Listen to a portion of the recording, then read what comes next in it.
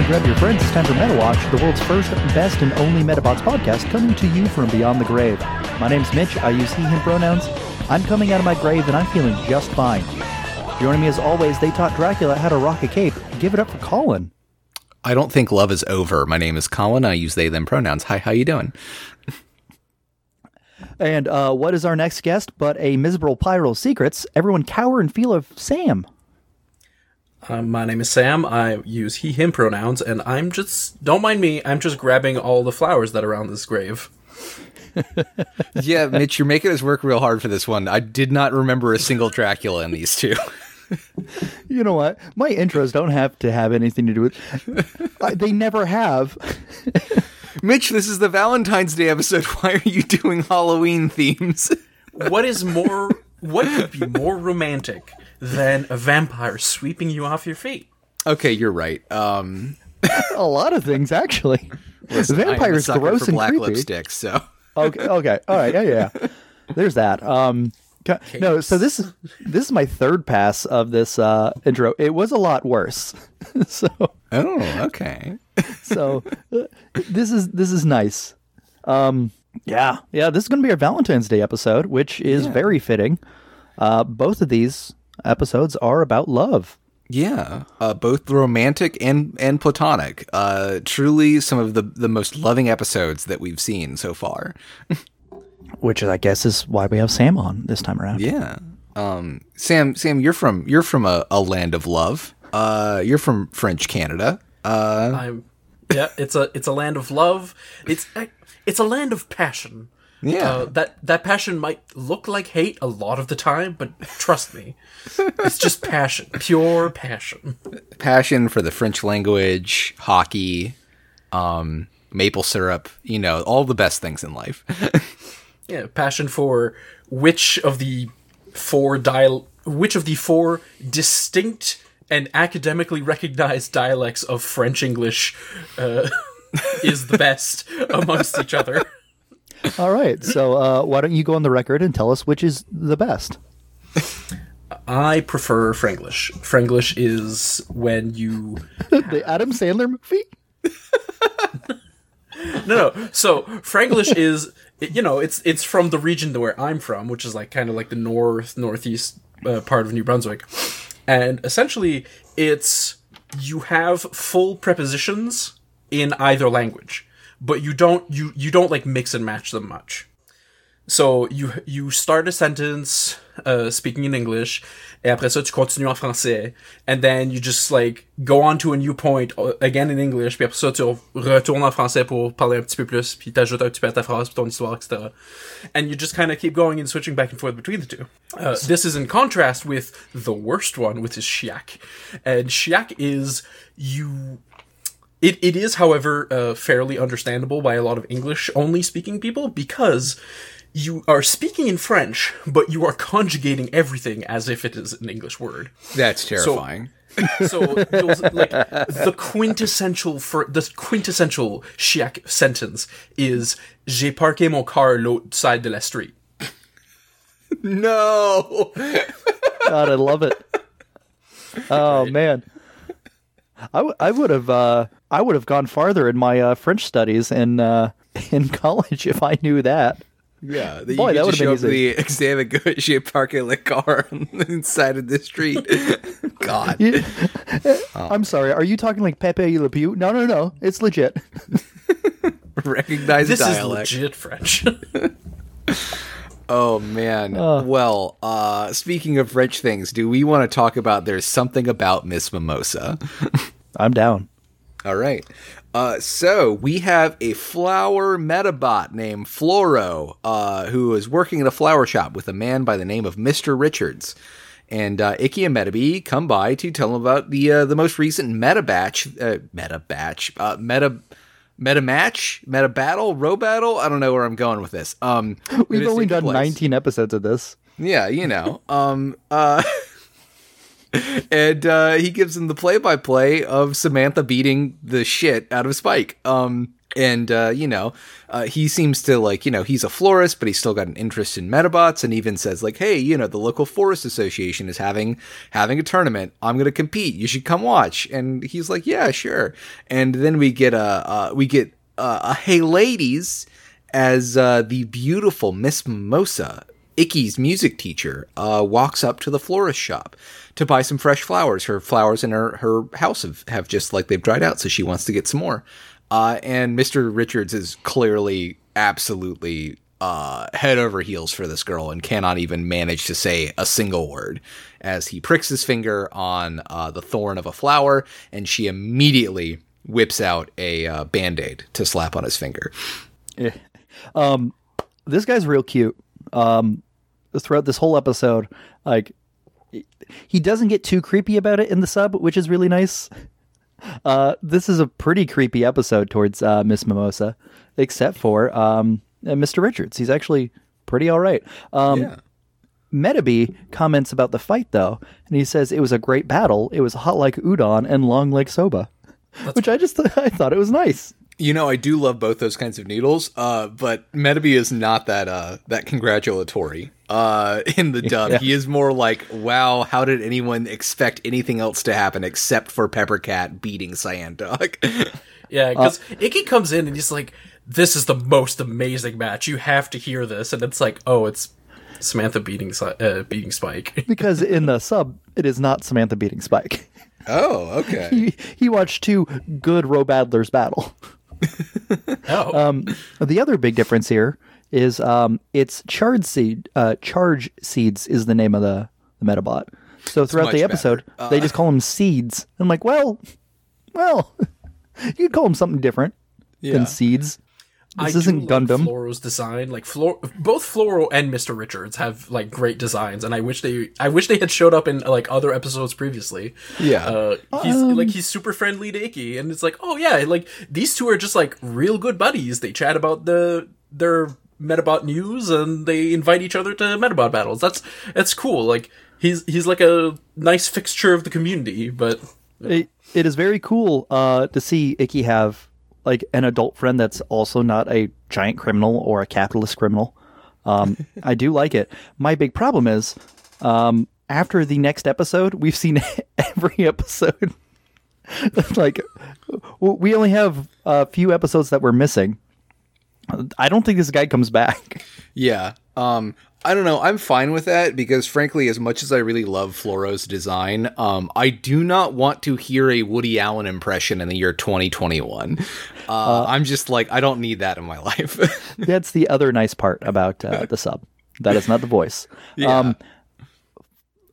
Seeds doesn't talk for the majority of the episode, which is nice. Yeah. Also, you guys like the creepy mouth? The weird bulbous face and creepy mouth? Yeah, I'm fine with it. It's an interesting design. I like the eye section that looks like a VR headset. All right. I mean, he looks fine. like he's got a VR headset on his face. I just love that bit. It is basically the only Metabot we see this episode, so because obviously Metabee does not count. Yeah. I do have to ask, do we still have, if Seeds barely talks, do we still get like the long, creepy close-ups of his face? Yes, it's just they don't say anything. Yeah, like in most episodes of Metabots in the sub, anytime where they're just zoomed in on somebody's face, usually they're not saying a single word. I think there's a particularly funny instance I want to question Mitch about this in the second episode, but yeah. Yeah. Also, the second episode is phenomenal with the jokes. Yeah. It's by far probably the funniest sub episode. I will say, I'm a little disappointed that they went with a Woody Allen impression instead of a Rick Moranis impression, because this is like the perfect time to make a little Shop of Horrors reference in this show. What if, now hear me out, what if it's just a really bad Rick Moranis impression? What if it is? Listen, the voice actor tried. Yeah, this is what I'm gonna believe. What if it was a good impression and then like the metal filter like fucked it up? Oh, I mean, that's true. Compression's a hell of a drug. They got the guy from Cyber Sleuth across the hall to come down and just start recording his Rick Moranis impression, and they couldn't correct him because they were only paying him $4 an hour. Oh man, well that's like I can't remember if it was this episode or the next episode, but in the wrap up where Mr. Referee talks about like who won, he does let slip a Canadian again, which delighted me. Those Canadians. Oh man, but yeah, I guess back to the episode that we watched. We cut over to school. Miss Mimosa is playing piano in the music room, and like all the boys in school are kind of like hanging in the internal hallway windows listening because it's beautiful. It legitimately is like a very nice piano song. I don't know what it is. I feel like it's probably something that's it's not Claire de Lune. That's all I know. Real quick, the boys are chatting, and it's gossip. It's like.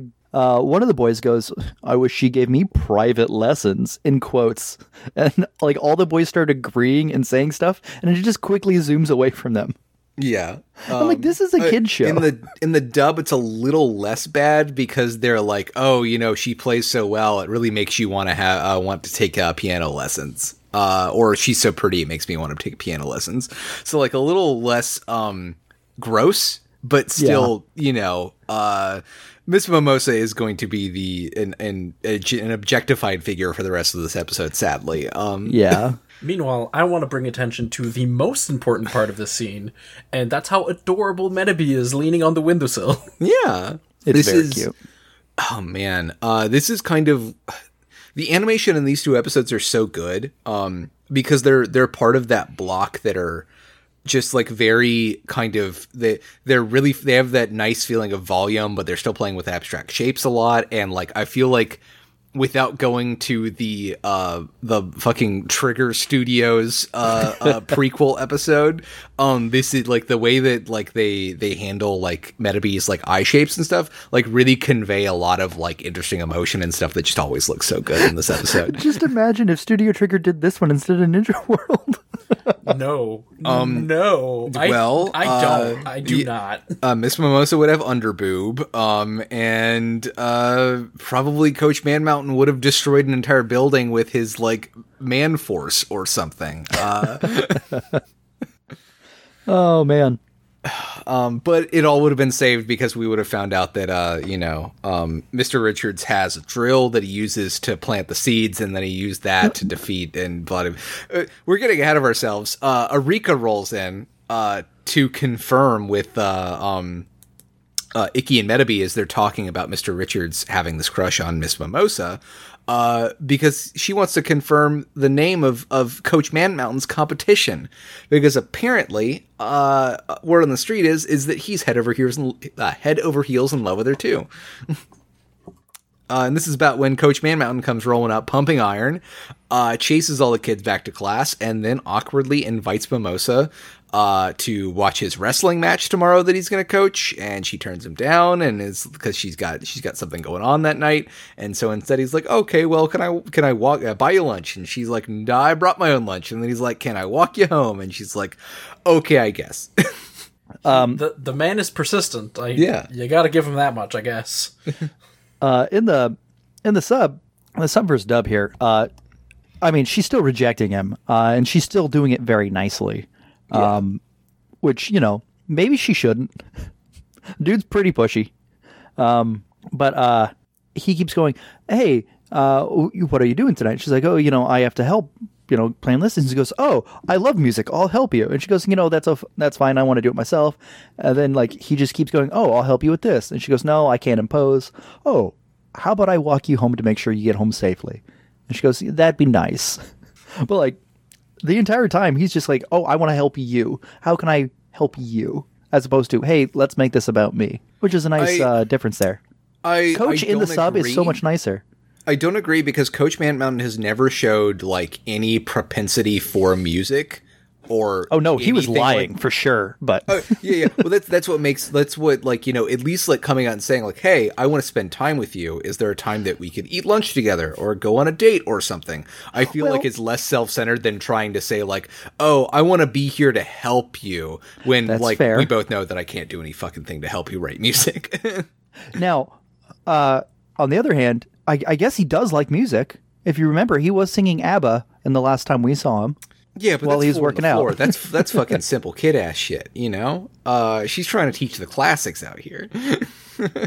There's a difference between feeling the rhythm to do your workout to and creating the rhythm. Well, I'm just trying to be nice to Coach Man Mountain because this is not a good episode for him. This is definitely not a good episode for him. He does deserve a little bit better. He had that great intro episode, and since then they're missing the mark here on the man. He deserves better. We cut over to Icky, who has rushed off to tell Mr. Richards about his competition and how he needs to make his move. You know, if he doesn't tell Miss Mimosa how he feels, she'll never know, and he's got to do it before he loses his chance.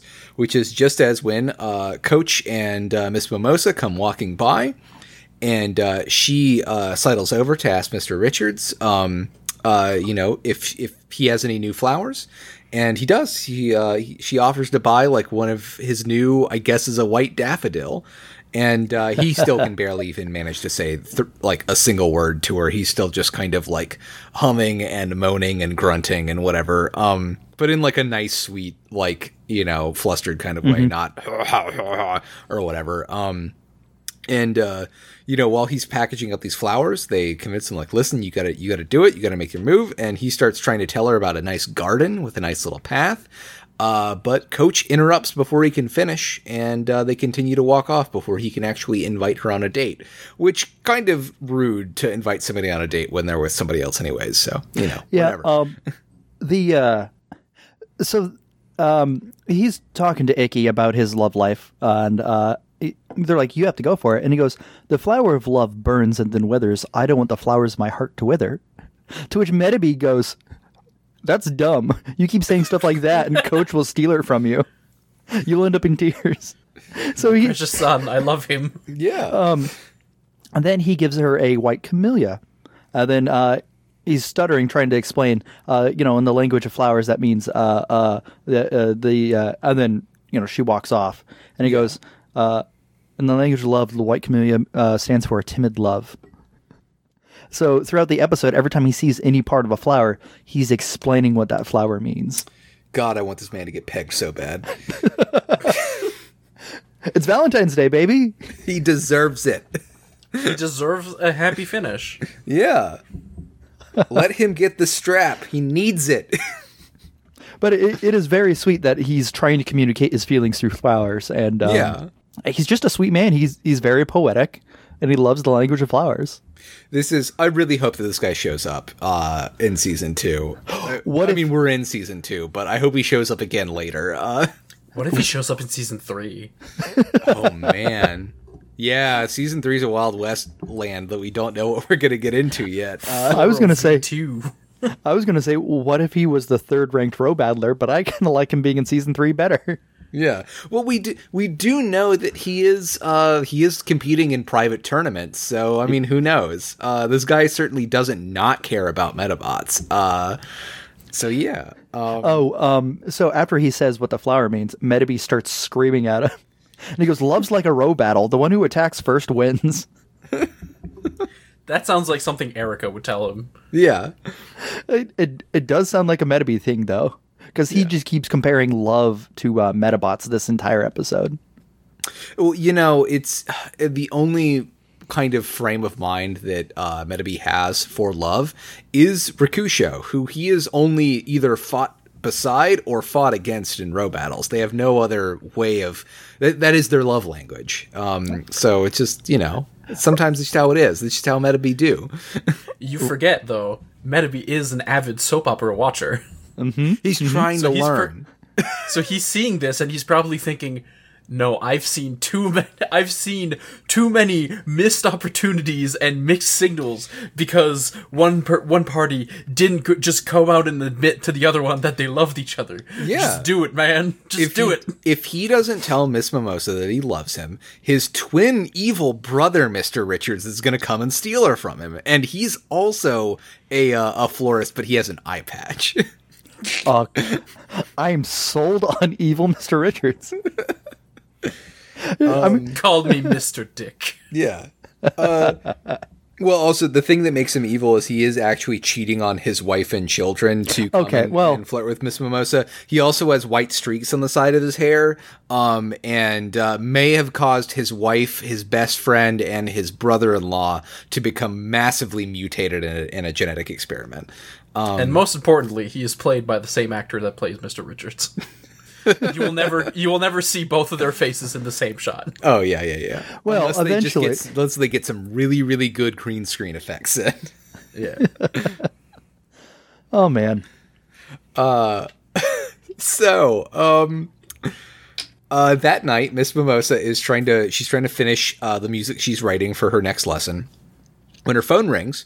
And she picks it up, but it immediately gets a bleep bloop and a hang up, and is making comments about how, she wants to get this lesson finished before the person that she's going to meet is going to show up, and then expects that phone to be that person, and then thinks, oh, well, it must be his cell phone. I'm sure he doesn't get good reception here. And then hears something outside and runs to the door and throws it open. But sadly, this mystery man isn't here. He's run off again, and she doesn't understand why he keeps getting scared away. And it's very sad. But I thought she was going to get kidnapped for a second. Yeah, in the sub, I need to know what the sub says here, because the look on her face when she opens that door is not the one of, this is the person I've been waiting for. Yeah, it is very different. So first off, I want to acknowledge this phone is cool as hell. Yeah, it's a hot pink pyramid phone. It looks real cool. Anyway, phone call, picks it up. She's terrified, hangs up, and then we see Miss Mimosa from her mail slot, and something zooming in from the mail slot, and then it shuts real quick as she turns around, and that's the noise that makes her go open the door. And she swings it open looking terrified. And then she goes, "Who's there? Please, who's there?" And that's the scene. And I'm like, she's got a stalker. She's in a love triangle, and she's got a stalker. This is not a good day for Miss Mimosa. Yeah. Oh man. Mitch, I do want to tell you this just because I feel like you will appreciate it, and I'm glad that you're watching the sub so you didn't accidentally think this and make a wrong prediction, because all of your predictions are right. But when we found out that she has some kind of mysterious boyfriend who gets in contact with her, that she was going to meet up, and then she throws the door open and we hear a cat noise in the alley. I thought that the crux of this episode was going to be that her secret boyfriend was the cat who runs the rubber robos. Oh my god, that would have been so good. This would have destroyed the reveal. But oh god, that would have been so. See, I thought you were going to go, oh, secret boyfriend. Clearly, it's Space Metafighter X. But no, going for the cat. Yeah, I mean, so technically, this comes the birds in the meta. No, wait, Miss Mimosa comes right before Phantom Renegade Unmasked. And ban all Metabots. So we're not in Space Metafighter X territory yet. But I would, I was crossing my fingers for an early cat reveal, even if the cat didn't speak or anything. Could have been good foreshadowing. Who knows? No, what if the cat spoke like Bill Murray and his mouth just didn't move the whole time? Big fan of crime and lasagna, that cat. What if the cat spoke like Christopher Walken and just looked at you and said the words, "Boots! I need some boots." Are you all not aware of the Christopher Walken Puss in Boots musical? I've heard about it. He is probably my second favorite Puss in Boots. Antonio Banderas is obviously better. Antonio Banderas is a good Puss in Boots, but at no point does he ever just get voiceover to a real live action cat saying, "Boots, Boots. I need some boots." There's Also, still time. I haven't watched the whole Netflix original series, Puss in Boots. I only watched the first 2 seasons. I will say in the Christopher Walken Puss in Boots, they do have a prototype Shrek in it, which proves that it's being made by the same license holder. Despite being the cheapest made TV musical ever made. Anyways, we're watching Medabots. So next day, Icky and Metabee, and even Coach Manmountain from across the school hear Miss Mimosa scream. And they come to check on her. And it turns out it was just a cat had gotten into the classroom, jumped on her desk, and jumped out the window. Again, a cat got in, and startled her. But, must have gotten scared away when she got startled. And that's when she tells them about this mystery guy that she's been writing letters to, this pen pal. But every time they try and meet up, he gets scared off in some way, or he doesn't show up. Coach Mountain says, "Hey, listen, this seems suspicious. This isn't on the up and up. I'm going to check this guy out for you. I'm going to make sure you're safe. I'm going to do it myself." Yeah, she walked in and she saw a shape jump out of the window and dash off, and she freaked out thinking someone was trying to harm her. And then at that point in time, they realized, oh shit, she's got a stalker. This episode's kind of fucking dark. This episode is it's a lot more menacing in the sub. In the dub, though, I appreciate how much Icky clearly just has nothing going on these days, because he's like, no, this is a project. I'm gonna get Mimosa and Richards together. Yeah. God damn it. This is what we're doing. You on board, Metabee? And oh my god. Hell yeah. Oh my yeah, god. Well, I mean, he's clearly got nothing to do because he's waiting for the national Metabot tournament to happen. No. Because he's already placed. He's already assured that he's going to go to the International Metabot Championship, so he doesn't have to worry about doing anything. They can just sit around for 10 or 20 episodes until they finally go there. Guys, remember, Icky likes flowers. He's big into flowers, to the point where his mom wanted to change his house into a bunch of flowers for That's Icky. true. Icky likes Good flowers. callback. That's why he hangs out with Mr. Richards all the time. He's big into flowers. Real quick, I forgot to mention, after they realize Miss Mimosa has a stalker, we hear from our very favorite Mr. Narrator, who explains what a stalker is. Good to get that PSA. We get the otaku from before chasing a woman back and forth across the screen. Yeah. And then Mr. Narrator says, stalker, an annoying person who harasses and follows a person they love. Love can be so troublesome as to rob someone of their rationality. Now hold on, Mr. Narrator. You're making it sound like a sympathetic character, and I disagree. But while he's explaining that, the otaku's chasing this woman back and forth who's clearly terrified. Metabee shows up and shoots the dude. It's good. Yeah. Good. I wish that would have happened when we watched that episode last time. Yeah. But sadly, no. Yeah. God. I don't want to This think is- about that episode. This is a very weird difference between the sub and the dub here. Yeah. How the love triangle is actually a love square in the dub, but nope, that's not the whole plot is a mystery in the sub, and that's fun for me. So, Icky and Metabee recruit Mr. Richardson because they've got a plan. Miss Mimosa has another scheduled date at a local cafe, and assuming that he won't show up, Icky and Metabee think that, once they confirm, he's not coming, Mr. Richardson can swoop in, save the day, they can still have their little date at the coffee shop, and everything will be fine. And they're hanging around in a corner waiting to see if anybody shows up. And who shows up but Coach Manmountain with a fucking Shanai, ready to beat the shit out of this guy and figure out if he is on the up and up when he shows up. You can guess that's not why he's there because of the sub. Yeah. So I gotta imagine the reason is fairly similar, though. yeah, I mean, they're hunting the stalker, and Icky says, "Hey, if you catch the stalker, then she'll automatically love you, right?" And he goes, "Love's a lot more complicated than that, kid." And Metabee goes, "No, you catch him, and boom, you'll be partners like a Metabot and their fighter." And I'm like, Metabee, is there something you need to say here? What?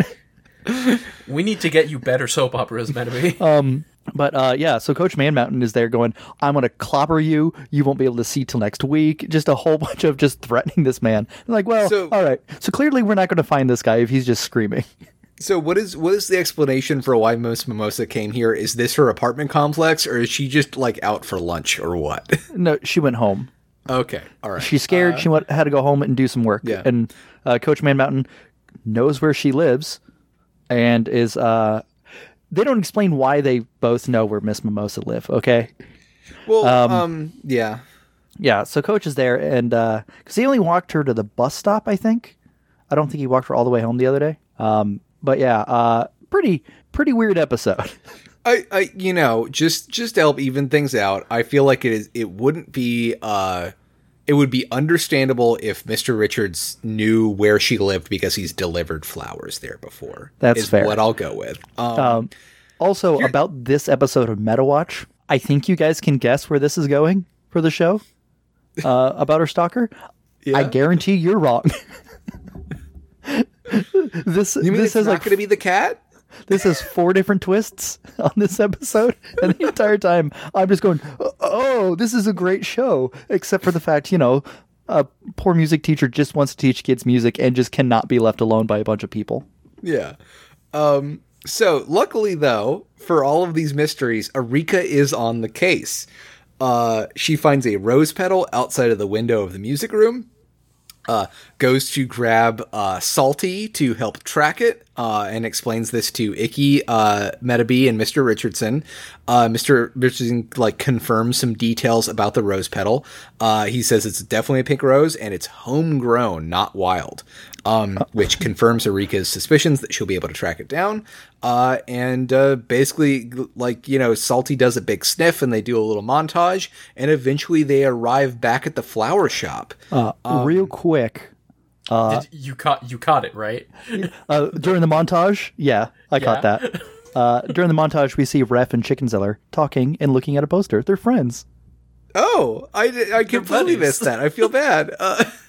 It's really funny. It's the last shot of the montage where she's just walking across, and they're up in the upper left. It's just Chicken Seller and Mr. Referee chatting about a poster. That's great. I'm glad they're friends, and I'm glad that Miss Chicken Seller managed to sell all those fucking rabbits, because clearly he's back to selling chickens again, even though he's rabbit seller now, but he's chicken seller. He didn't have. Maybe this is. Oh, you know what?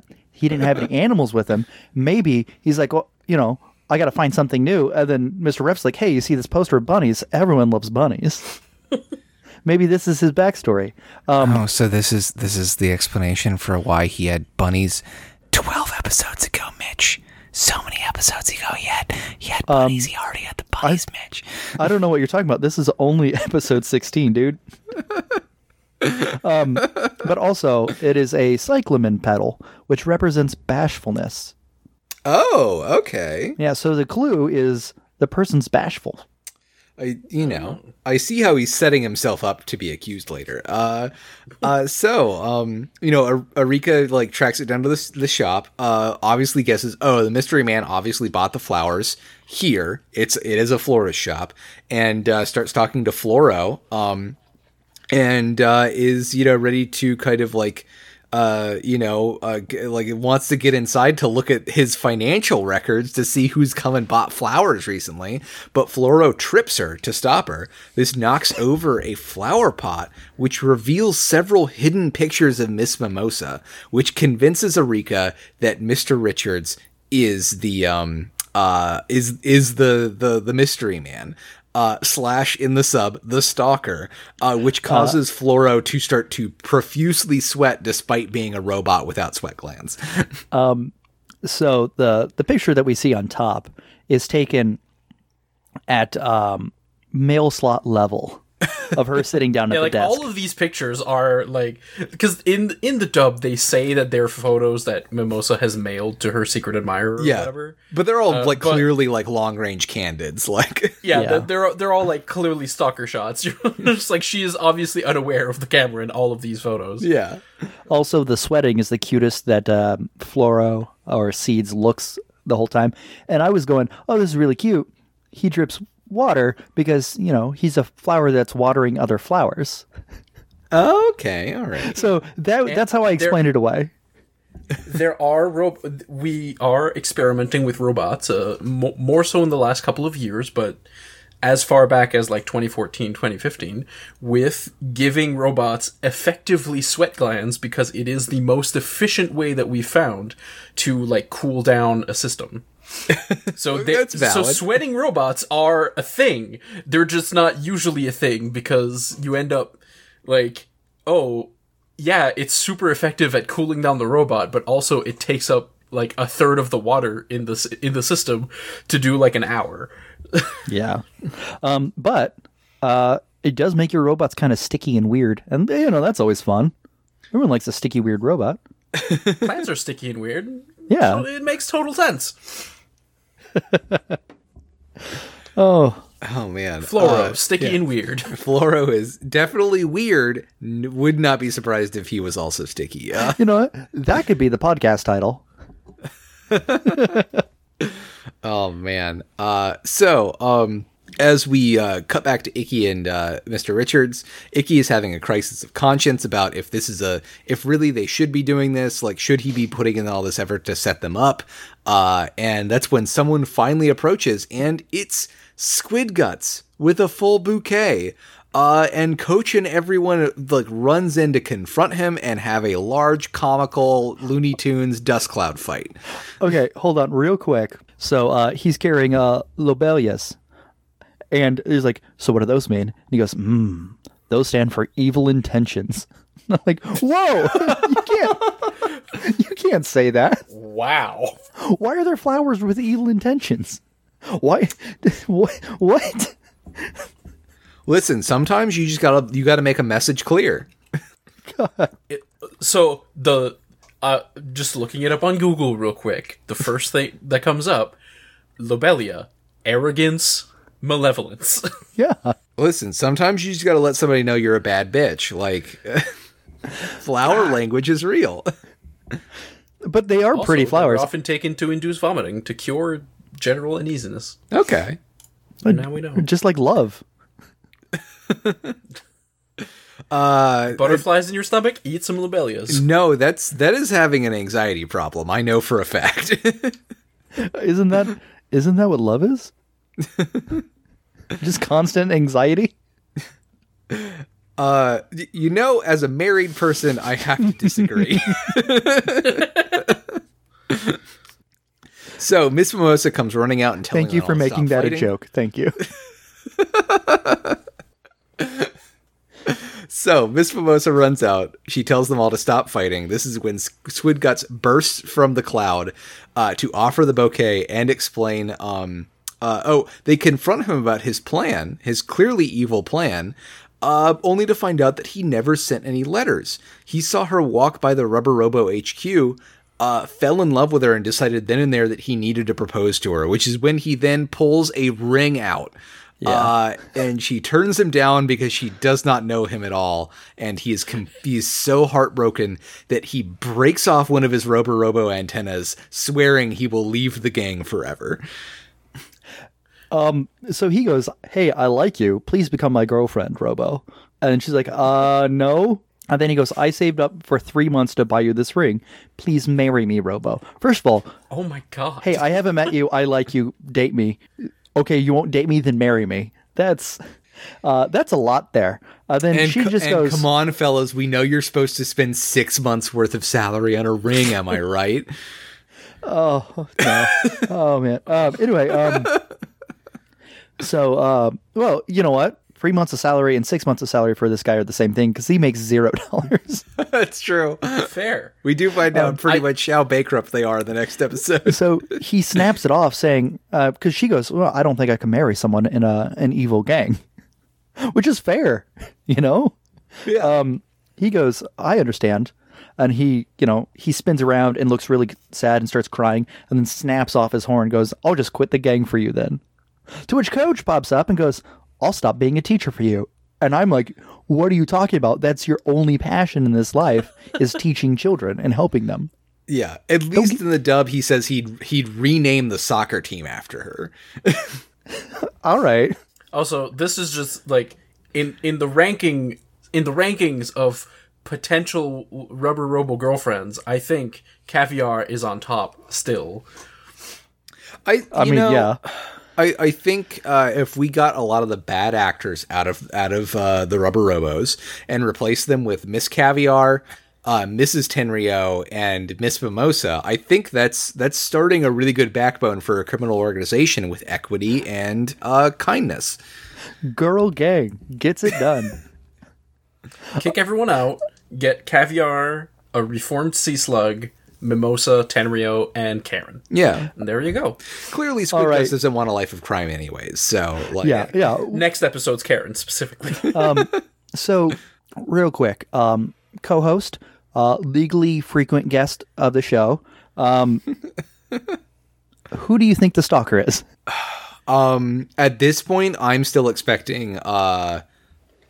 I'm expecting another reveal to happen as to who it is. Because as much as they're clearly setting up Mr. Richards for it, I don't think it's him.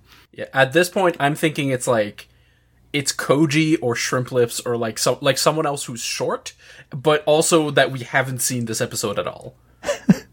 Although I do have suspicions towards the one who it ends up being, because of the aforementioned, we get two separate instances where the screen just, zooms in on this character's face and holds for, 3 seconds. And I'm like, okay. It can't be them. It's got to be the cat. Yeah. Yeah, so Arika... Yeah, at this point, I'm still expecting the swerve. Yeah. Arika shows up and starts declaring Mr. Richards as a creepy stalker. Yeah. And he goes, no... Oh, well, in the dub instead, Icky pushes him to say, listen, if you don't tell her what you're going to do to, win her over now, you're going to lose to one of these two idiots. And that's when Arika arrives and says, how about he tell her the truth? Which is just a nice line. Yeah. I enjoyed Erika's incredible this episode. Yeah. I love her. Arika loves love. Yeah. Which is why she shows off the pictures as evidence that... Mr. Richards is her pen pal / stalker in the sub. Yeah, Miss Mimosa's freaked out this entire episode by this. And then this happens as she sees all these pictures, and she's just, she doesn't say anything, but, the fear is palpable there. Yeah. Which I guess makes it even better when she gets grabbed by a bunch of tentacles, because it turns out it's Floro. Floro grabs her, says that none of the other guys deserve her because they don't have any manners, and kidnaps her. He screams, I liked this girl for as long as I can remember. I won't let any of you have her. So he runs off to the greenhouse to hide. Mr. Richards, explains, he'll probably think he'll have a better time hiding amongst flowers than out in the open. And everybody, gets, ready to go in, but, Coach just bursts through the door, immediately falls into a pit trap, gets covered in giant, softball-sized nettles, and everyone runs over top of him. And then he gets covered in cacti. It's a very good gag. I love it. Yeah. It's a really good gag. I want to take just a little moment to appreciate. I love the fact that Floro's tentacles come out of his shoulder pads. Yeah. Well, it has nothing to do with his hands or whatever. It's just they come out of his shoulder pads. That's just where the part is. Yeah. It'd be worse if they were fingers. They have entered Narnia in this incredible jungle that is inside the tiny greenhouse. Yeah. Squid Guts also tries to charge forward, but immediately gets eaten by a giant Venus flytrap. But again, Mr. Richards explains, they normally only eat flies, something that big. They're just going to spit him out later. He'll be totally fine. And Metabee calls him one nasty neoprene loogie. in the sub, they're debating whether or not it's ethical to rescue a criminal like this. Ooh. Especially since it was his own fault. A libertarian hellscape indeed. Well, what they keep going is, he keeps trying to hurt us. Should we just leave him there? To which Mr. Richards goes, well, it normally takes 12 hours for it to digest the bugs it eats, so he should be fine for a little bit. Oh, man. They continue their search, and they finally find Miss Mimosa tied up on a rock with Floro. He won't release her because, he thinks that she's too good for anyone else but him. This is when Richards gives Metabee the okay to fucking kill Floro by tossing his Metawatch under the ground. Which then starts a fight. Flora continues to hold Mimosa hostage, though, and commands Metabee to climb up a tree and act like a monkey. In order for him to release her, which he does. And while Flora is distracted by that, Mr. Richards sneaks around the back, climbs up a tree, swings in on a vine to knock Flora away from Miss Mimosa to rescue her. At which point, the fight, it starts in earnest. So Mr. Richards yells, "Why are you doing this?" And then Seeds, or Floro, goes, "Because I'm the bad guy, that's why," and then starts cackling. Which, I mean, anytime I'm asked why I'm doing something bad, I go, because I'm the bad guy. Like, it's the best line you can say. So, yeah, he throws his watch down and goes, "He's not my Metabot anymore. I don't care what happens to him. Metabee, take him down." I'm like, you have an eject metal button, right? Like, right there, dude. He does. Has that ever worked? In the show so far, has it ever worked? Only one. They've only tried once, and it was with Metabee. I think the manual coin release inside of Giganco counts for this. Yeah, but no, because it's not it's the manual release. Okay, yeah, you're right. That's what I'm saying. Like, I don't think the automatic removal ever worked in the show. We've never seen it on screen to be a valid method of restraining a Metabot. Yeah. Well, listen, if it needed to be fixed, the invisible hand of the market would guide them to buying different forms of entertainment, and clearly the Metabot Corporation would know they needed to fix this massive problem. And because people still buy Metabots, they don't need to fix it. It clearly works just fine. Conspiracy theory time. Aki also has a control all Metabots evil plan, and that's why it doesn't work, because it's on purpose, so people can't shut down his Metabots when he takes control. Yeah, it's either criminal negligence or, capitalism is criminal anyway, so, it's one of the two. But the other thing here is Seeds and Floro tell him to do a cicada impression, or the lady gets it. Yeah. So Metabee's like, "I can't do that. I'm a beetle type." And he goes, "Well, do it anyway." So he just starts hopping on the tree and going, "Buzz, buzz, buzz, buzz." And he goes, "Do it better." So he starts going, "Buzz, buzz, buzz." That's very funny. Oh, man. That's really good. So they start to fight. It doesn't take too long for Metabee to take out Floro. It turns out that Floro's plan the whole time was to get Richards and Mimosa together. In the dub, at least. At first, his plan was to make her think it was Richards who was writing the letters, but then he began to really enjoy the friendship. And Miss Mimosa, gives Richard back his Metawatch. He manages to stammer out an invite to a date to her, but gets interrupted again by Coach Mountain and Squid Guts, who kind of chase her off. She just wants to get out of here, and Floro gives Richards a lily as an apology, and that's just kind of where we end the episode. He's muttering, "Just do it, just do it, just tell her," the whole time. So instead of telling her as he saves the day Tarzan style, he walks over and goes, "What are you talking about?" And then he's just sobbing in his voice. Flora is going, "He's just such a nice person. I wanted to find a way to help see his love bloom." So he was being a panto villain this entire time to get his florist friend the courage to save the day. Yeah. Knowing that's pretty good. Knowing he was probably going to be destroyed or discarded. Because, you're not going to keep an evil metal bot like that, You'll at least get rid of the metal. Probably rid of the body, too. Wow. Wow. And then he hands over a snowdrop, which in the language of flowers means hope. Okay. Yeah, which real sweet. And then the entire time he's like, maybe one day I'll be able to gather the courage. And then Icky and Rika are like, well, I guess this isn't the worst time ever. Yeah. Are we sure we want this to be a Valentine's Day episode? I do. So that's what Valentine's Day is, right? Yeah, it's all about hope. Hope and being weird and sticky. But I do appreciate that Floro doesn't say that he fell in love in the dub. Mm-hmm. He just says that he enjoyed their friendship, and he also thinks that none of these goobers are good enough for his friend. Yeah. I mean, that's fair. They aren't.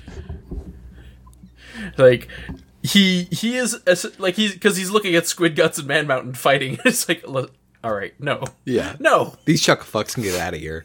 And also, my best friend and co-business owner just does not have the chutzpah or the spine to ask out this girl that he clearly, wants to spend more time with. So, fuck him.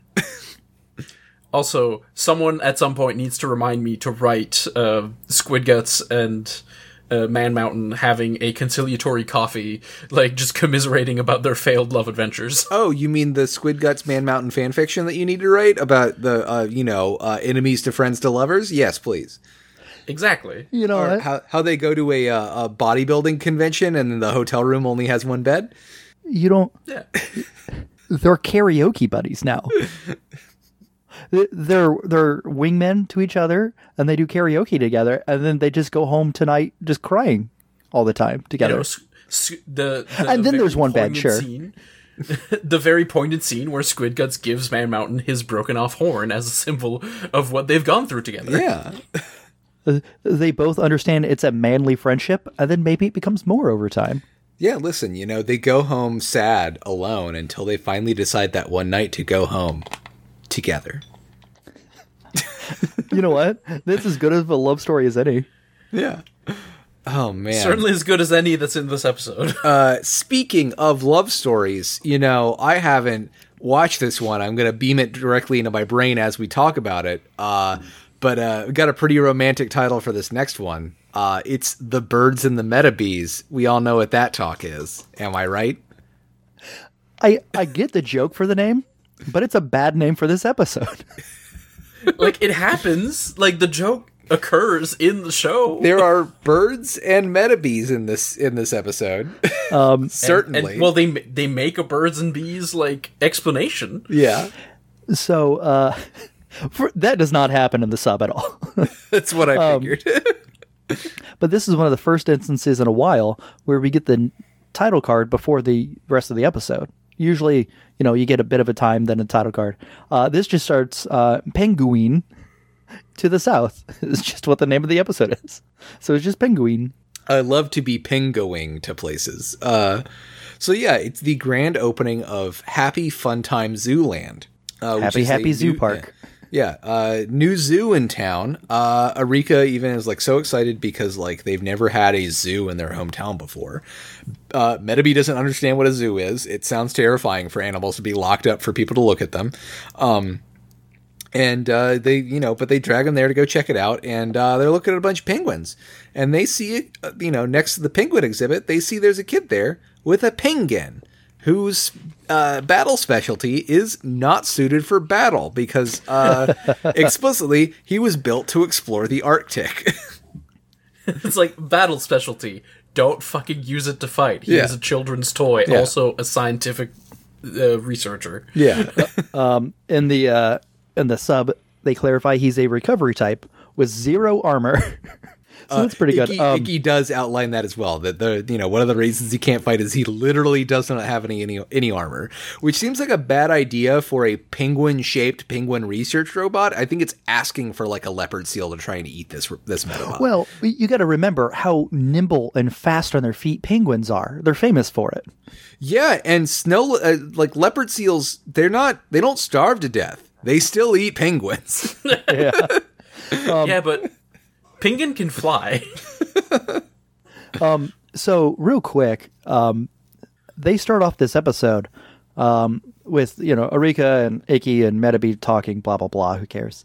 I had to watch this a bunch of times because I had sub on the bottom as well as subs on top, and I was trying to figure out what the hell was going on.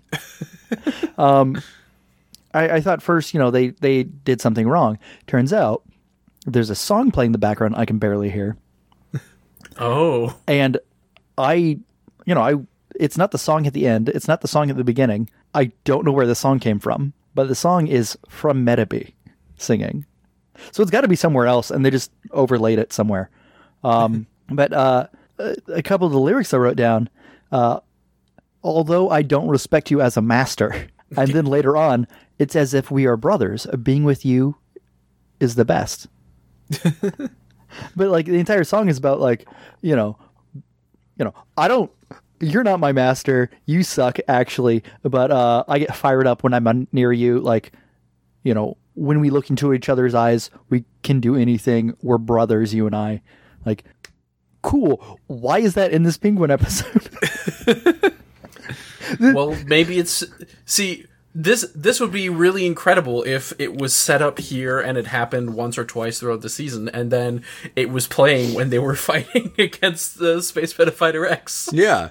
If maybe this was this whole thing of them trying to get closer was in the middle of a season-long arc for the first season of them having to learn how to work together and understand each other, wow, that would be crazy. We might even be more endeared with them earlier on in season 1 if that were to happen. But the audio's, not that loud. It doesn't really have to do anything with this episode. This isn't even really a Metabee or Ikki episode. It's just because they're scared to commit. I guess. But this is a good episode. I do love this zoo. It's a good zoo. I'd go to this zoo. Yeah. Because they do. This zoo is incredible. They rush off to go see other animals now that they're like, oh, that's should we talk to that kid with the penguin Metabot? No, let's go look at other stuff. They left. They say that, and while all the penguins are looking at the penguin, like they're all like crowding up against the bars. So in the sub, they're like, that kid's kind of weirding me out. Let's leave. So yeah, they run to go look at a Taiki, but the tiger is sleeping, and they run to go look at a hippo, but the hippo's also sleeping, and then they run to go look at a giraffe, and the giraffe is also sleeping. This is the best giraffe that I've seen, like just animated though. Yeah. Oh yeah, like, just sleeping with its neck on a tree. That's a good giraffe. Great, yeah. And that's when they see that a lion is sleeping, and then the lion conspicuously opens up as if it is a costume, and several penguins get out of it because they're having heat stroke. Which is first when it deflates. Yeah, which is when Metabee starts to think, oh, this is how baby is formed. The lion just gave birth to penguins.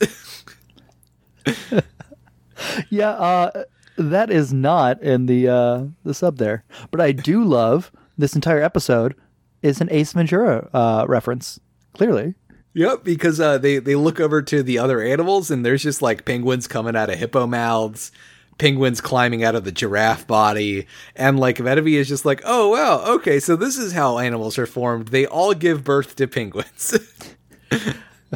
I do love that Metabee's like, I now understand why everyone likes the zoo. You get to watch all sorts of fake animals give birth to penguins. Yeah, Metabee in the sub is just pumped. He goes, this is so cool. I fucking love penguins, dude. He thinks this is just a cool thing that happens. Yeah, like it's such. If I went to a zoo and this happened, I would be so ecstatic. Metabee falls in love with penguins at this point, and it keeps going for the rest of the episode, and it's precious. I love it. I'm so happy that he has found something that he loves so much. Yeah. If I went to a zoo and there was a giraffe, and then all of a sudden its head just falls down on the ground, and I'm like, oh god, what happened to that giraffe? And then its body just explodes open into penguins. I'm cheering. I'm freaked out, but I'm cheering. Like, people are weirded out and or bored, and I'm like, excuse me? This is the greatest zoo in existence. Oh yeah, a lot of people are getting mad because it turns out that they don't have any animals except for penguins, and they start to walk out. And it's just like, I don't know, man. That's just a lot of penguins. That's fine. I do want to clarify. Greatest zoo in existence apart from, all the animal abuse. Yeah. Oh, yeah. We'll get to it. We that goes without saying. Yeah. MetaWatch firmly believes don't abuse animals. We'll put that out there. Yeah. We do cut over to the kid with his penguin robot. They are trying to hose down some of the penguins because they're clearly too hot. When some conspicuously dressed zoo workers come over, tell them to stop doing that, grab them, and then throw them out and ban them from the zoo for forever for trying to stop animal abuse from happening, which ain't great. No animal lovers allowed. Yeah. At this point in time, I'm like, this is just a Team Rocket episode. Yeah. Like, this is just a Team Rocket plot that the Rubber Robos stole. I don't know. This isn't the first time we've seen the Rubber Robos start up a theme park in order to steal Metabots or make money to steal Metabots. Is it not the first time? This is episode 19. What was the other episode? Ninja World is 14. That was like 14. Yeah. Yeah. 5 episodes later, huh? Excuse me, Mitch. Ninja World was 33, and Birds and the Metabees is 36. So it's been 3 episodes since then. I hoped you would have remembered. Oh boy. We cut over to the Tenryo household where they're watching the news, and we get a conspicuous Chekhov's Arctic exploration ship that is currently docked and is about to leave on the next day. Metabee hears this and asks about where Antarctica is and all this other stuff, and gets hyped again for penguins and wants to go back to the zoo the next day. Which is when we cut over to the Rubber Robo hideout, where we found out that they made a whole $20 because they gave out too many free coupons. It's good. Just want to shout out the incredible joke of who in their right minds would pay to see just a bunch of penguins. Me! But I have no money, so you! I love this robot child. Indulge him in all of his hobbies and pastimes. Yeah, he's never seen a pengy before. Let him see a pengy. This entire Rubber Robo hideout back and forth that happens is phenomenal. If I wanted to write down every word to discuss it, but it real good. Yeah, Sea-Slug is doing classic hot dog man meme of who I don't want to point any fingers, but we don't know who handed out too many coupons. In the sub, they're arguing about why they have a whole zoo full of penguins, and it was a dumb idea, and whose idea it was. In the dub, the explanation is that Shrimpy is allergic to basically any good zoo animal except for penguins. And also that penguins have short stubby legs, so they can't run away. Yeah. In the sub, the thing is, they're yelling back and forth, and Shrimpy was against the idea from the beginning. Then Gilgirl goes, well, you're the one who ran away from the lion. To which Squid Guts goes, didn't you also get scared from the lion and just say, let's all just kidnap penguins because they can't run away from us? Valid. And, that's a good bit. That's great. And the entire time, they're just yelling at each other and calling each other names. And then, the background robos start yelling, too. It's great. I love it. Yeah. We cut to the next day where Metabee is not only dragging Icky, but also Erika to the zoo. So he can see his penguin pals. But they've rebranded the zoo. It's now the Monster Zoo. It's just called Hell. Oh. Wow. Just the word hell. Oh, but yeah, we see a bunch of weird demonic Pokemon, including a dragon, and it turns out they're all full of penguins again, and the penguins are experiencing heat stroke, and it's not good, and they hear an announcement for the next show where Gilgal is going to make a bunch of penguins jump through a flaming hoop, even though they haven't trained them for it, and starts flailing around a riding crop to get the penguins to jump through the hoop. At which point Metabee jumps up to yell at them and tell them to stop. And Squid Guts lets out their whole plan that this zoo only exists so they can make money to take over the world. Which is then when they, again with all of the other robos, surround them, grab them, and throw them out the back door of the zoo. In the sub, it's real cute. He goes, you don't even know part of our plan, Robo. And then they're like, Robo? Girl just slaps her hand over his mouth. Shut up and leave. This is where they run into the Penguin Kid, and Karen is here now too. She introduces him as Paco. She ran into Paco yesterday, and they've spent all night helping the penguins cool off with a little watering can. Karen hasn't slept at all. They've been here all night because she's an android and doesn't need to sleep. Karen, you have a healing Metabot. Yeah, you know. Paco tells them that Penguin wants to take the penguins back to Antarctica where they can be free in their homeland. I did look it up. These are clearly chinstrap penguins, and chinstrap penguins are native to Antarctica. That's where they go to breed. And they are basically found, but they have a wider range than a lot of penguins do. Like they can be found in like southern South America and basically a lot of islands all around the southern hemisphere. Dope. Thank you for doing the research. I love penguins. Chinstrap penguins were my favorite penguin as a kid. All right. Yeah. Penguins are cool. So this probably explains how the Rubber Robos got them. Because no way the Rubber Robos went to Antarctica. Yeah. So they went to like the Faroe Islands or something. Wait, so did they spend the money to go steal a bunch of penguins to open a bad, like also buy plot line? They spent a lot of money for this scheme. Well, they might have also just stolen them from other zoos in Japan. Like, you guess. Can't convince me that didn't happen. So they probably just went around from zoo to zoo to zoo. Yeah. So in the sub, it turns out Penguin thinks he's a real penguin and was supposed to be in the South Pole because the boy, Paco or Kota, is his dad's a researcher and left Kota and Penguin home alone. And that's completely different. Yeah, God. The explanation in the dub is that Penguin is Paco's dad's Metabot and was there to help out with research. But he sent Penguin home early to keep Paco company until he could return from his kind of like scientific voyage to Antarctica. Yeah, because no one else is home with this kid. Which is why the kid just stood outside a zoo all night. Not the best dad in the show. He wasn't alone. He had Karen. I don't know if he's the worst dad in the show, but he's not the best dad in the show. Well, this is when our other big romantic interest in these sets of episodes shows up. Rakusho is here. He is agreeing that, yes, the penguins should be returned back to Antarctica, where the polar ice floes are calling for them, a place they can call home. And before he disappears again, comments that he wishes that such a place like home could exist for Metabots as well. Just, you know, a place where all Metabots could go to be free. Because he's very mysterious and I love him.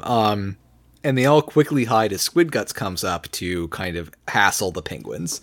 And that is when the wind blows at Squid Guts' hat, revealing one of his antennas, and this is the exact moment where they finally realize they are Rubber Robos. It's a good bit. I really do love this bit, the slow-mo reveal. And Rakusho, the place where Metabots yearn to call home, that's just your crush's arms, baby. Yeah. Yeah, I wish they would have given like an extra second or two for Metabee to just sparkle eye stare at Rakusho, because one, Rakusho, and two, Rakusho's defending liberating penguins.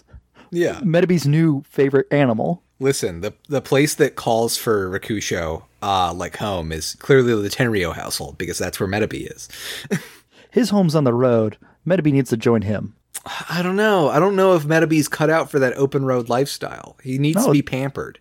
That's why it's a doomed love. I think Mrs. Tenryo could take Rakusho's cape and pass it through the washer-dryer cycle once or twice.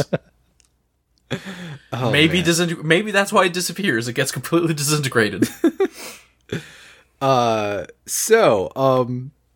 This is when Icky decides that he's going to bust the penguins out. He can't let them be in there any longer. He's got to help out. Paco is fine with this whole plan for Penguin to take the penguins back to Antarctica, even if it means that he'll have to give up Penguin as his one and only friend. It's all right because the penguin's happiness is more important. And this is when Icky remembers that yes, the SS Barnacle Bottom is currently docked in the harbor here, and if they can get the penguins there, then the ship can take them back to Antarctica, and they'll be totally fine. Oh man, I'm just surprised they didn't go with Bikini Bottom. I mean, this is a few years after SpongeBob. It is, yeah. I'm sure Barnacle Bottom is still meant to be a reference to that. But yeah, they meet up. It's a legally distinct neighbor. Yeah, legally distinct neighbor, yes. Anyways, they meet up after sunset to get together to plan this jailbreak, where Karen reveals that she has brought equipment for them, including new uniforms. They're basic black, fun, fashionable, and functional. They are black leotards with Naruto flak vests. I know where you were gonna go, Mitch. You were gonna go with a Rubber Robo angle, but these are clearly Naruto outfits. Well, first of all, Naruto, yeah. I wrote down burglar zookeeper / Naruto. Okay. I don't necessarily get it, but it's a good look for everybody. Like, I'm not saying I would necessarily wear this, but like maybe throw a belt or like something around the knees. All right, yeah. I'm down. Yeah. Just something to give texture to the lower body. Yeah. Right? Yeah.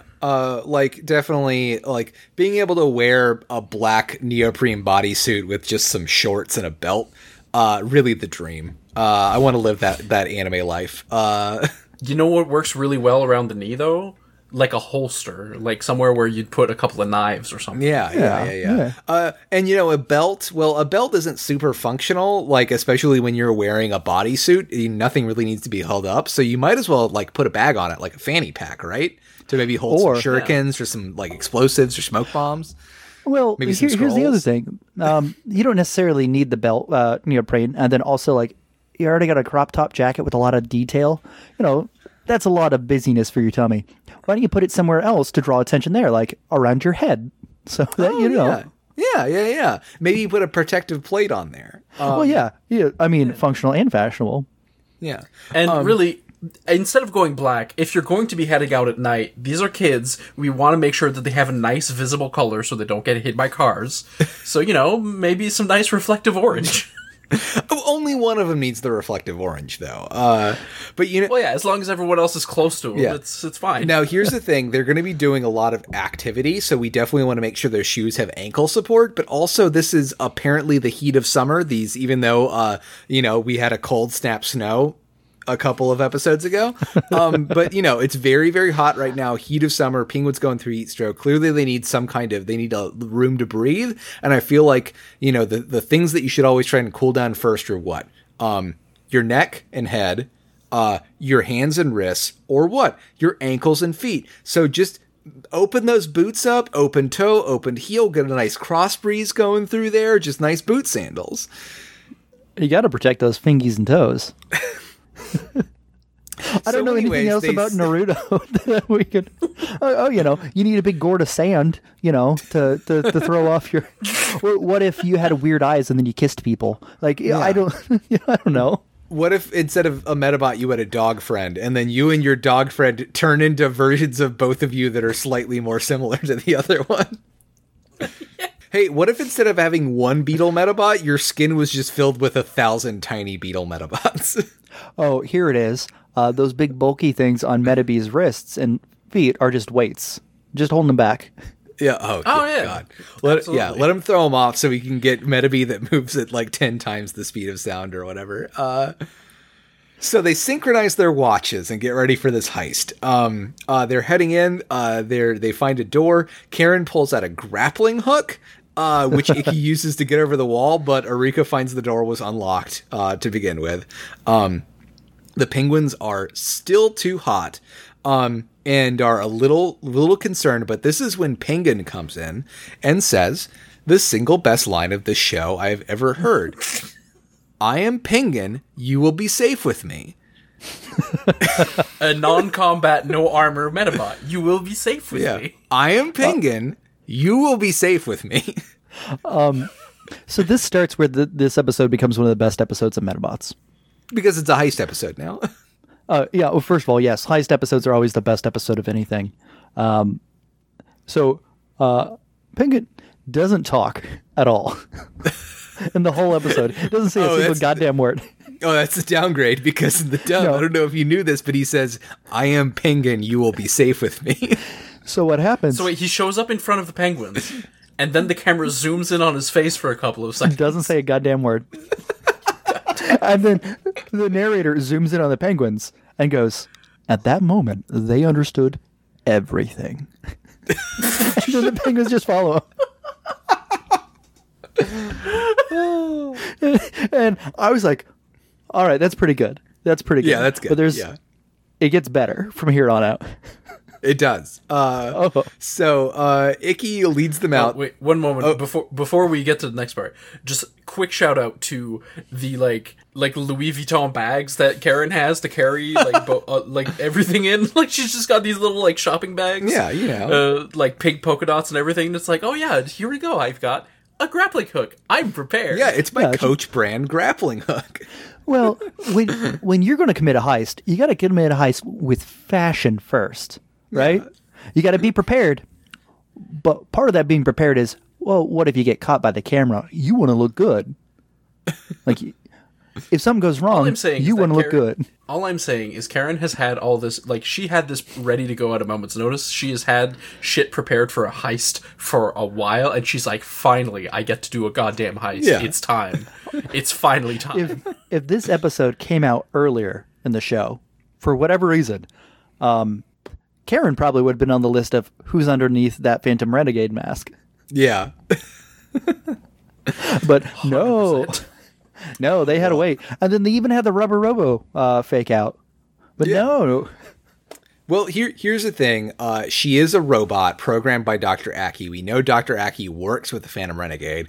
Clearly, the Phantom Renegade programmed some of his experience into Karen. That is the explanation for all of this. Well, we know there's multiple Phantom Renegades, right? So maybe Karen's just another one of them. She works with the Tenryos. That's true, yeah. So, Icky ushers all of these penguins into the sewer to escape because they've got like a dinghy parked out at the sewer exit. Metabee tells them not to drink the yellow water. And this is when the Rubber Robos come to check up on the penguin enclosure and figure out they've escaped. Which luckily, I guess they've put cameras into the sewer tunnels because that's where they see that all of the kids and the penguins are. And so they hit a button to release a massive flow of water to flush them out. They head to the release point for the sewers. We're waiting for the kids to get flushed out. And wow, there's so much water that comes out, it completely flushes the Rubber Robos away too. Which Seaslug yells the line, "This should teach you, and you should have known better to mess with their only source of income." Which, that's a good ass line. Like, I love that line. I can't wait for Seaslug to have an entire plot about making the stock prices of GameStop rise up because they bought a franchise. I'm just saying the good Rubber Robos should start a union. They should unionize. Are you telling me Seaslug is the one who gets into it when the price is at 300? Are you telling me this evil alien cat from outer space has enough money to build this giant network of criminals as well as lots of giant robots, and Seaslug can't even afford ramen? Unionize. Right. I think you're assuming they have a paycheck. They talk often about how they do get paid, but they don't get paid a lot. So the zoo, when they're arguing at the hideout, they said, "We didn't make any money. We don't have enough to pay the robos, let alone buy penguin food." So clearly Seaslug has to commit crimes just to pay everyone their paychecks. It is clearly a multi-level marketing scheme. You know, you can be your own boss, hire a bunch of robos of your own. You've got to pay them though. Yeah, if you manage to induct 10 people into the Rubber Robo group, then your soul will become one with the Universe Galactic. Well, that's but also you're in charge of their salary. That's how you get more antennas. The more Rubber Robos you recruit, the more antennas you get. Okay. Multi-level marketing, bad. But if I knew that the guy I was paying money to, so I could be my own boss, and he paid money to, if I knew at the top of that food chain someone was buying a giant death machine robot, as opposed to another fucking yacht. You can't tell me that Cutco is not buying death machine robots. I was saying if they did, that'd be better than what they're actually spending that money on. A yacht is a death machine robot. It just all depends on application. I'm landlocked. Like, that yacht's not coming near me. I'll be fine. So, they make their escape. Kieran throws a bunch of tiny explosive marbles at them to slow them down. Phantom Renegade, right there. Naruto. They can't manage to get to their dinghy. So instead, they see that a bus is pulled up. So they get all the penguins onto the bus, even paying the fare to the nice, friendly bus driver. And Sea Slug comes. Well, I guess all of the Rubber Robos go running after them. Sea Slug tries to continue to push through to catch up to this bus. And this is when I noticed a particular thing about the animation in this episode is there is a certain quality to it. It really comes out in this face shot of Sea Slug running and sweating that it's kind of weirdly hyper realistic. Yeah, it is just. The way I wrote it is there are some disturbingly detailed sweaty faces in the sequence. So, after the Gurren Lagann episode, I figured, all right, there's probably something going on here. And I went and looked it up. And wouldn't you know it, the guy who directed this episode and then the guy who storyboarded this episode would go on to be two big people at Production IG and worked on all of the Ghost in the Shell TV shows. Basically, if there was a standalone complex property, they have directed and done storyboards for it, and also probably done various other roles for doing scripts and writing and doing key animation and all of kinds of little things. That's every episode I'm on, the sentence Metabots is the cipher of mid-2000s anime becomes more and more true. That's really cool, because Tensei Okamura, the director of Metabots, the Metabot daddy himself, he did the Ghost in the Shell SAC second gig. Yeah. So that was a reunion for them. That's a Metabot reunion show. It really explains why because it was always kind of confusing to me why after the second season of Metabots it got picked up by a completely different studio, and the studio that Metabots Damashi gets made by is Production IG.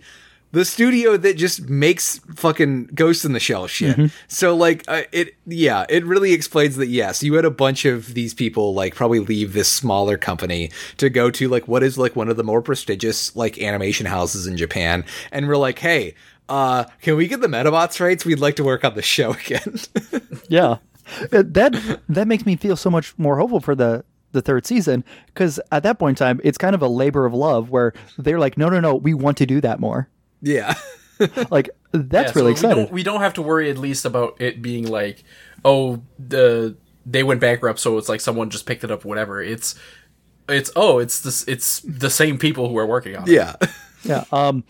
I got a couple things I want to point out here real quick. That Seasug running animation is great.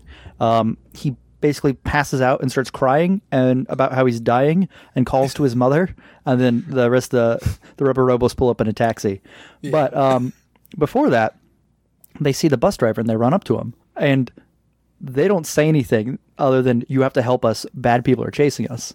And the bus driver stares at the penguins, and the penguins stare back, and then the narrator goes, "At that moment, the bus driver understood everything."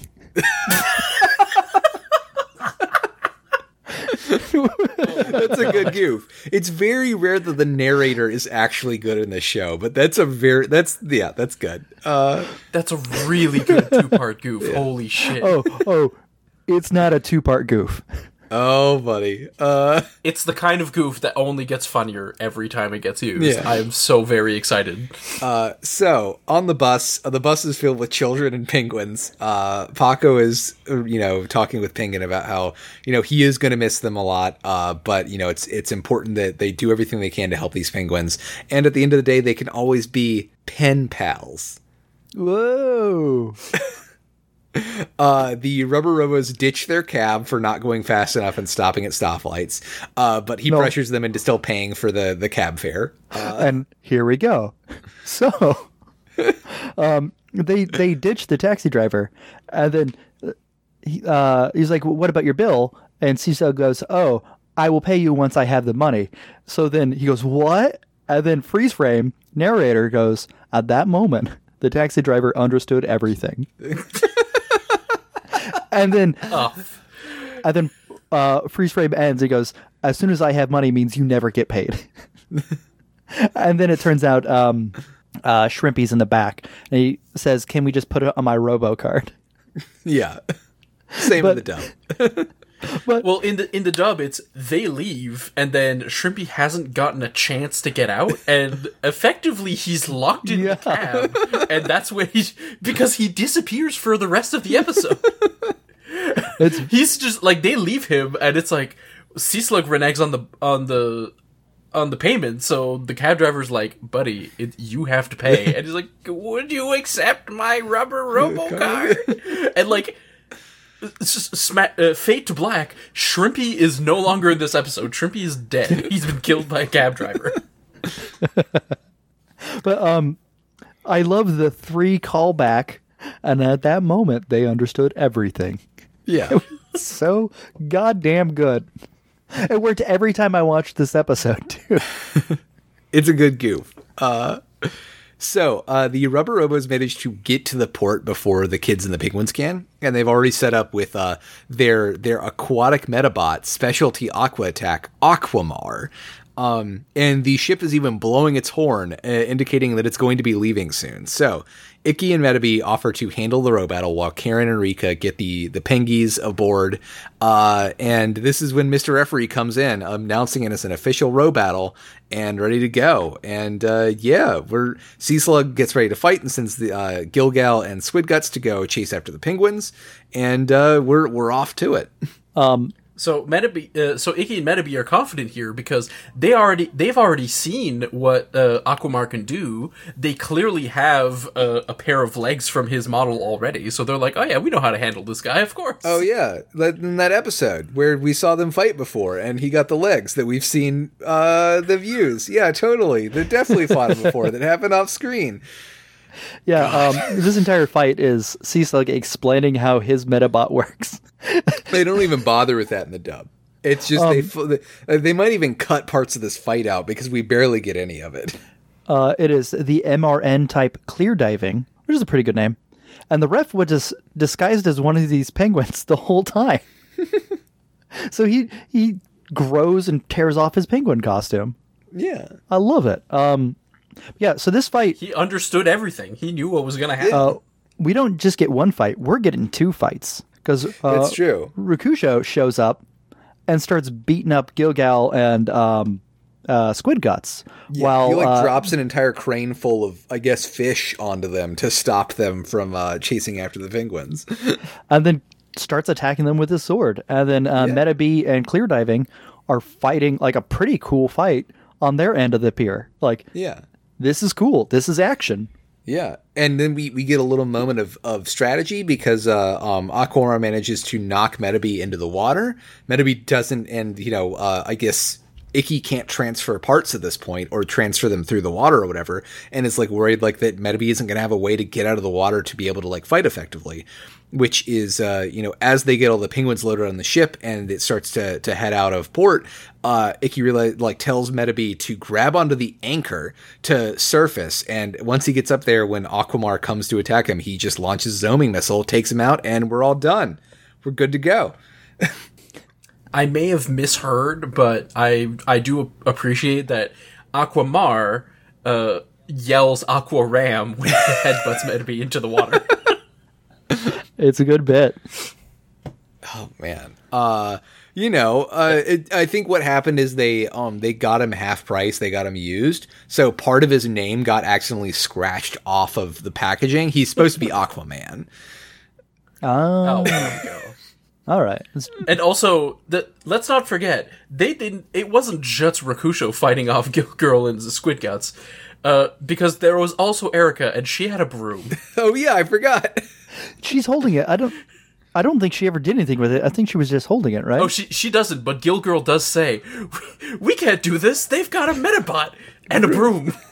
I mean, Arika holding a weapon is actually toning down her lethality. Yeah. True.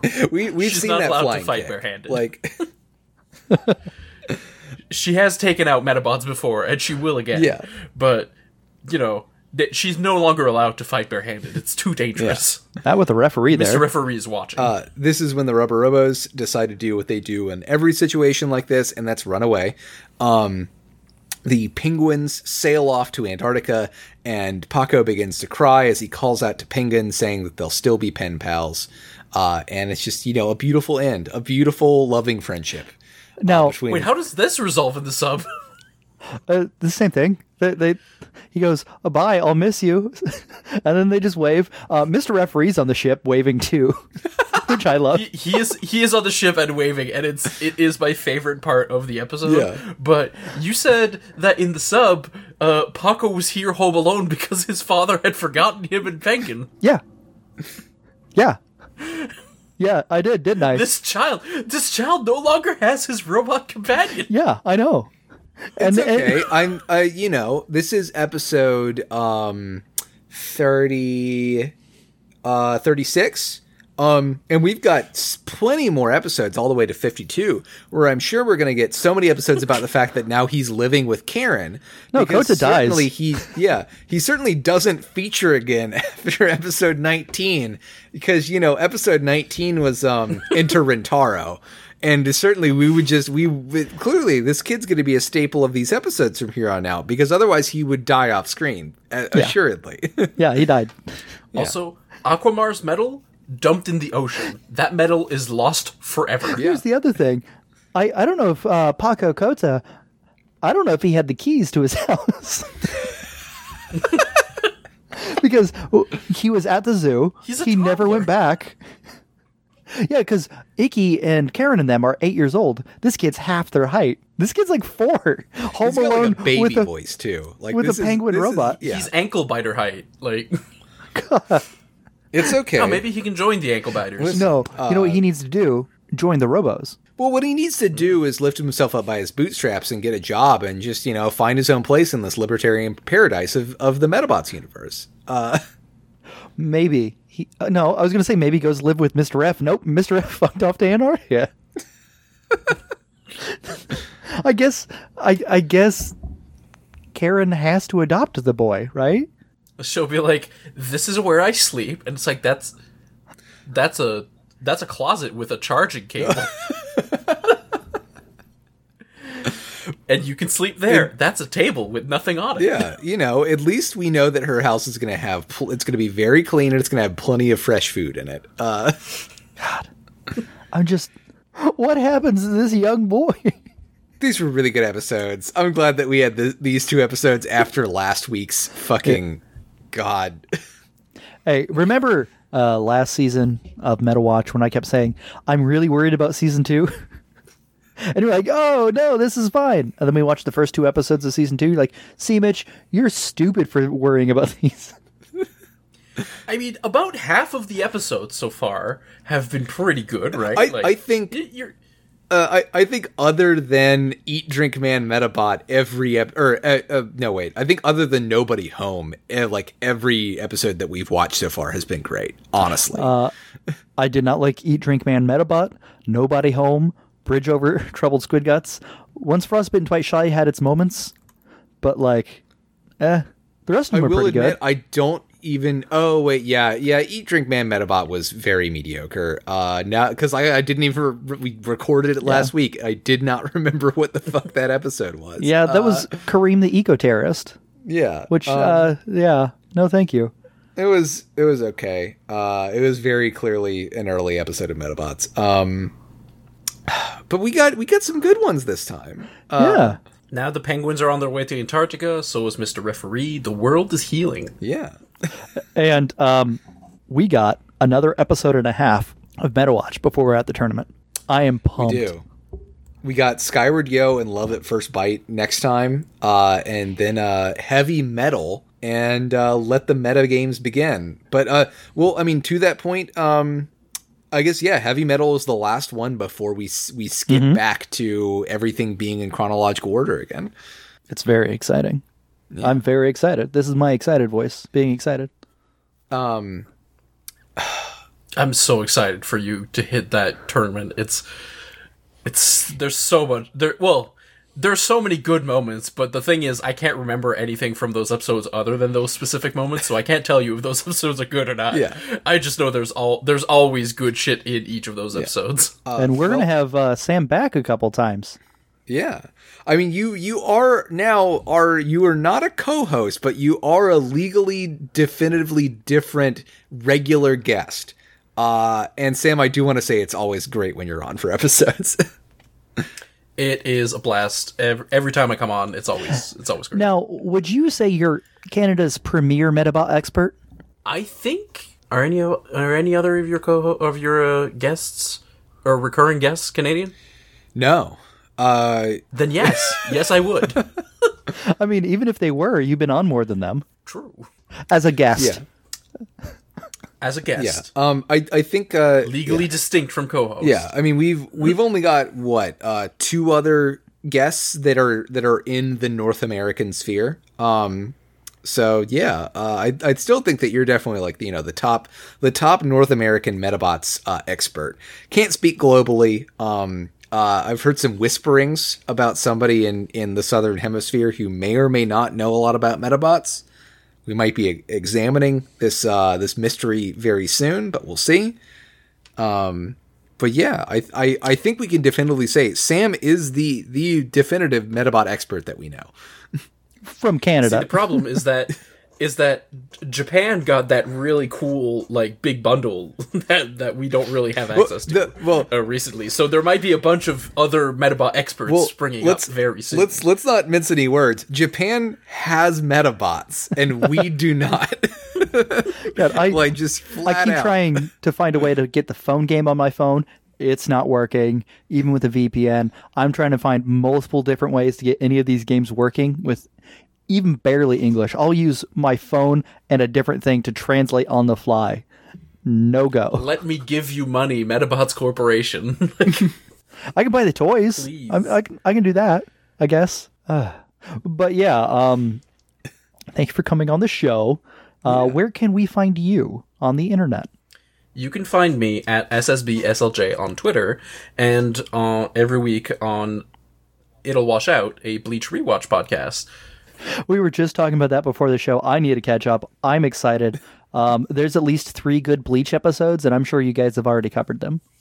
Yeah, because there's at least 3 good ones. This Sunday is 2 Sundays ago. If you're listening, if you're listening to this not live, is the season 3 finale episode. Okay, you've already covered all the good episodes then, because all the good episodes are before Soul Society starts. Yes, and then actually, that's what we thought. Turns out there's a lot less good episodes before Soul Society starts. A lot more good episodes that we thought at the start of Soul Society. Okay.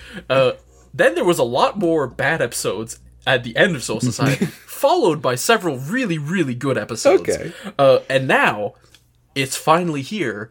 The countdown to Bount Town is finally 0. We are going into the first extended Bleach filler arc. Oh, gosh. Oh, beautiful.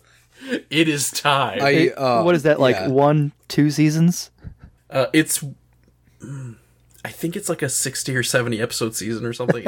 No, maybe it's just 26. It's a ridiculous amount. The second large filler season is the one that I'm excited about because it happens in between 2 fights that canonically happen within 30 seconds of each other. Fucking. Like, it's an entire 30-episode season. And it is 30 episodes, that one. It's just like this weird irregular numbered season where it's like one fight happens. It's a huge season ending thing. Ichigo like falls on the ground, exhausted. I won the fight. The next enemy shows up immediately and it's like, oh fuck. And then you start the next episode and it's like, I'm really excited to go to the Temple of Bleach. I don't understand how any other rewatch podcast can exist because Metabot's so good, very short. yes. And I love Colin. This is a fantastic show. I've been, so happy about it this whole time. I was about ready to gush about it on Twitter today. I decided not to. I don't want to stroke Colin's ego. I could not imagine doing an anime rewatch podcast for like 4 years straight about an anime that's pretty all right sometimes. Yeah, we're lucky we only have it was 91 episodes of Metabots. And so far, they're like 80 bangers. Yeah. See, on our side, it was a joke, and then it was a mistake, and now it's a thing. We'll see if it becomes a success. All power to you. I believe in you. I believe it. No, Mitch, never believe it. Where can they find you on the internet, Mitch? They can find me on Twitter at Big Bad Beetle Boy. That's pretty much where I hang out anymore. Just Twitter. Just find me there. Tell me I'm great. I need the validation. I'm actually doing GIFs, if you saw that, because we have 2 Twitters for MetaWatch, at MetaWatch and at MetaRotch. I finally got my GIFs up and running. I had set my settings wrong, so I couldn't upload any GIFs for a while. But okay, I'm doing that. I got it down. I'm really glad that you didn't drop your computer during that, and we didn't lose a bunch of that dialogue. So thank you for that.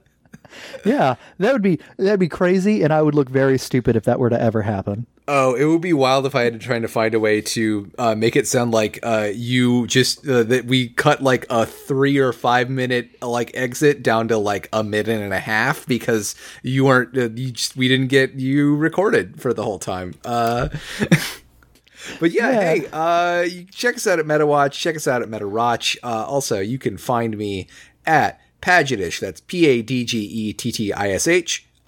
And yeah, this is a great time. Love doing it.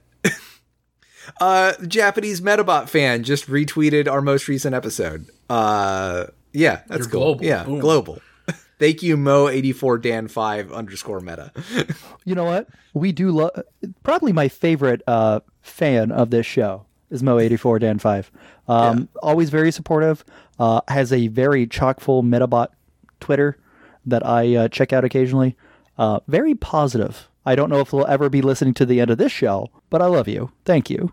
Yeah. Happy Valentine's Day.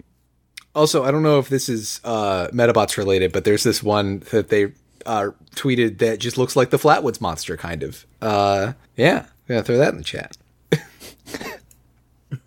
What are we doing? Are we still recording a podcast? Oh God, what is this? I love it. Yeah, we don't have an ending, Colin.